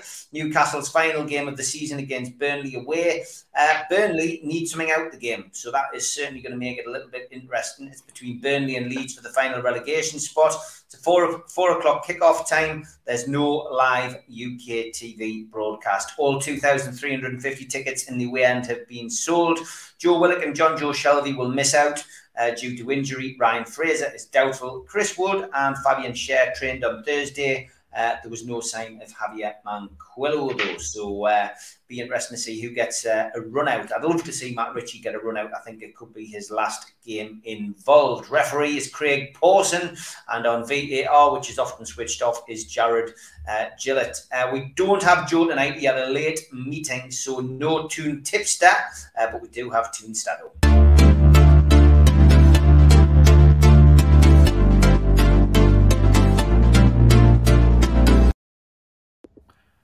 Hello amigos, the last game of an exciting season. Newcastle made history, becoming the first team to stay in the Premier League and in the top flight after losing their first 14 games of the season. Away to Burnley, and it can be the fourth year in a row that Newcastle will not lose their final away game of the season if we avoid defeat on Sunday. The previous 3 seasons we won the 2 games against Fulham, and we also drew with Brighton in 2020. Actually, after beating Arsenal on Monday, Newcastle has also won 7 of their last 9 home games of the season, the only 2 defeats coming to Liverpool in 2019 and the current season. When it comes to Burnley away from home, in the 5 games so far in the Premier League, Newcastle has won 2, both of them 2-1, lost 2, both of them 1-0, and there's also 1-1 draw between the 2 teams.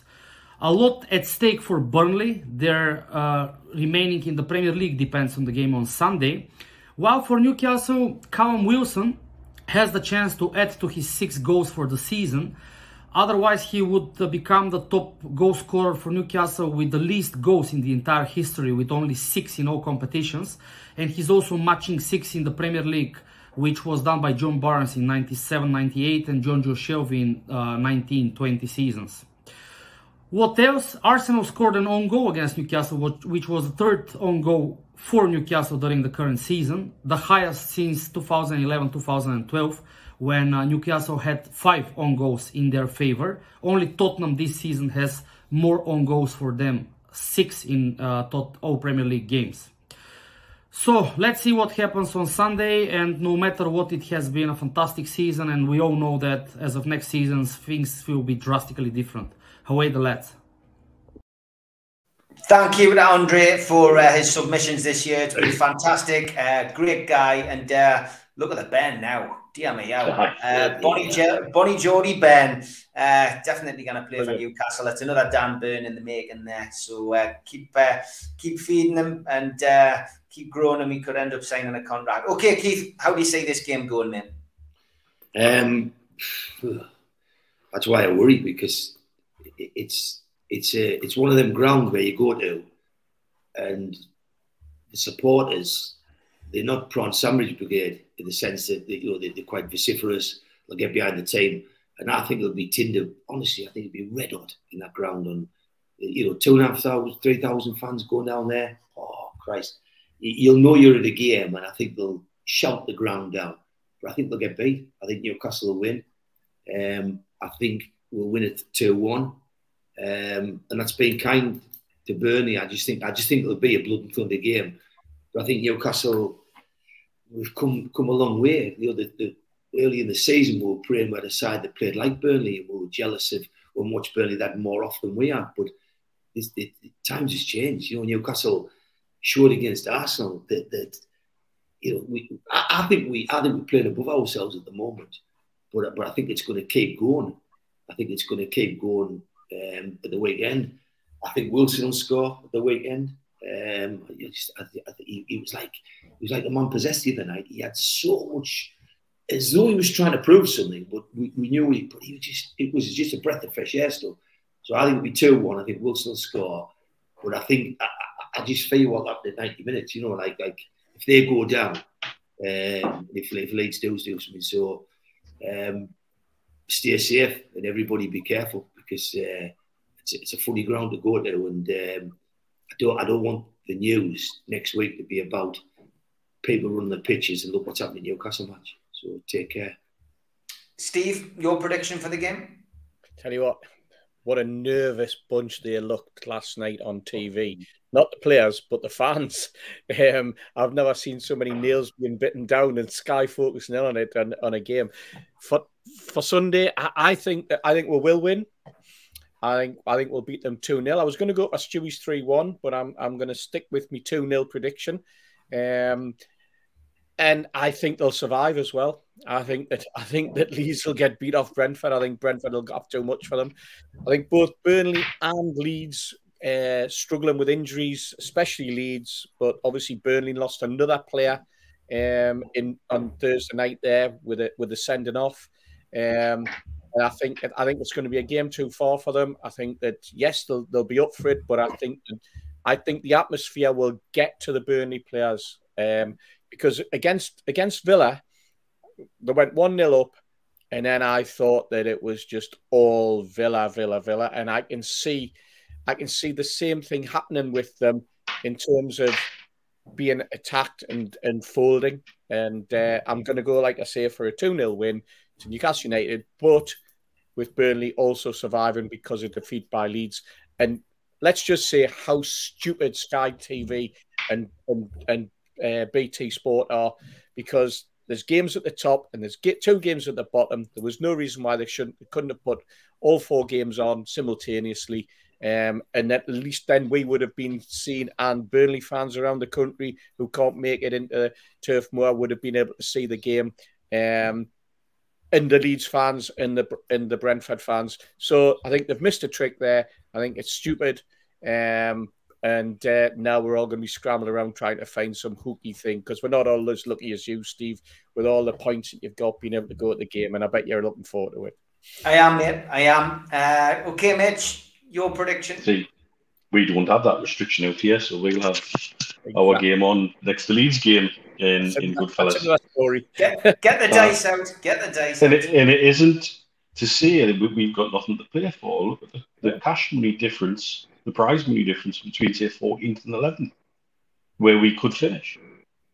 And knowing our owners, what an interesting incentive to the players to say, win that extra, there's some extra for you lot. And so I don't think we'll be playing without incentivization. And we'll be playing relaxed. There's nothing to fear. Going into the last game of the season, nothing to fear. And they've got everything to fear. I think, like you, Steve, knowing Leeds' history with Brentford, recent history with Brentford, I can't see them picking anything up there. They've gone into total self-destruct mode. And so I think to them, our game ultimately, our result would really be irrelevant. But I do personally think, before I roll the dice, that my personal thoughts is we should be picking up 3 points. Okay. And the lucky dice says, Burnley 0, Newcastle 2. There we go. And it got it spot on last week with the Arsenal game, so we will wait and see. And yes, there is another big game going on this weekend. This could have been in the lookalikes, actually. So Ian, thank you for that. No surrender, never say die. That song's gone viral. Keep an eye out for this guy. And he does look a little bit like Father Teddy, and you are right. But best of luck to the Sunderland fans who have got a photograph of leaving for Wembley. And there they are, setting off for their annual holiday and their annual bath. Good luck to them. Good luck to them this weekend. Fantastic show, as always. And Julie, I certainly wouldn't forget. I've seen the little cat there.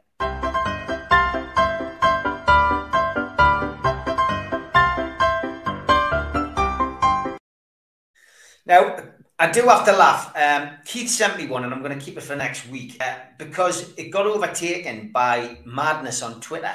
And the trolls decided to dig out this old tweet from Newcastle United on the 11th of the 9th, 2012, where the club was under Ashley's control. And actually, yes, the club attacked me on Twitter. So, of course, all the trolls then jumped on it this week, trying to make out that it was a recent tweet. So that caused me no end of vibrating in my pocket this week. But just to remember, folks, that was 10 years ago when the club attacked us. Simon Bird actually did a full story on it on the Daily Mirror. I'm not going to say who it was, but let's just say it was a certain chief executive who worked for the club at the time who had his fingers on the official Twitter account. But this week's troll keeps it basic. Thank you, NUFC Eamon. Shut up, Steve, you baldy nonce. Thanks, mate. Take care. That's another one blocked.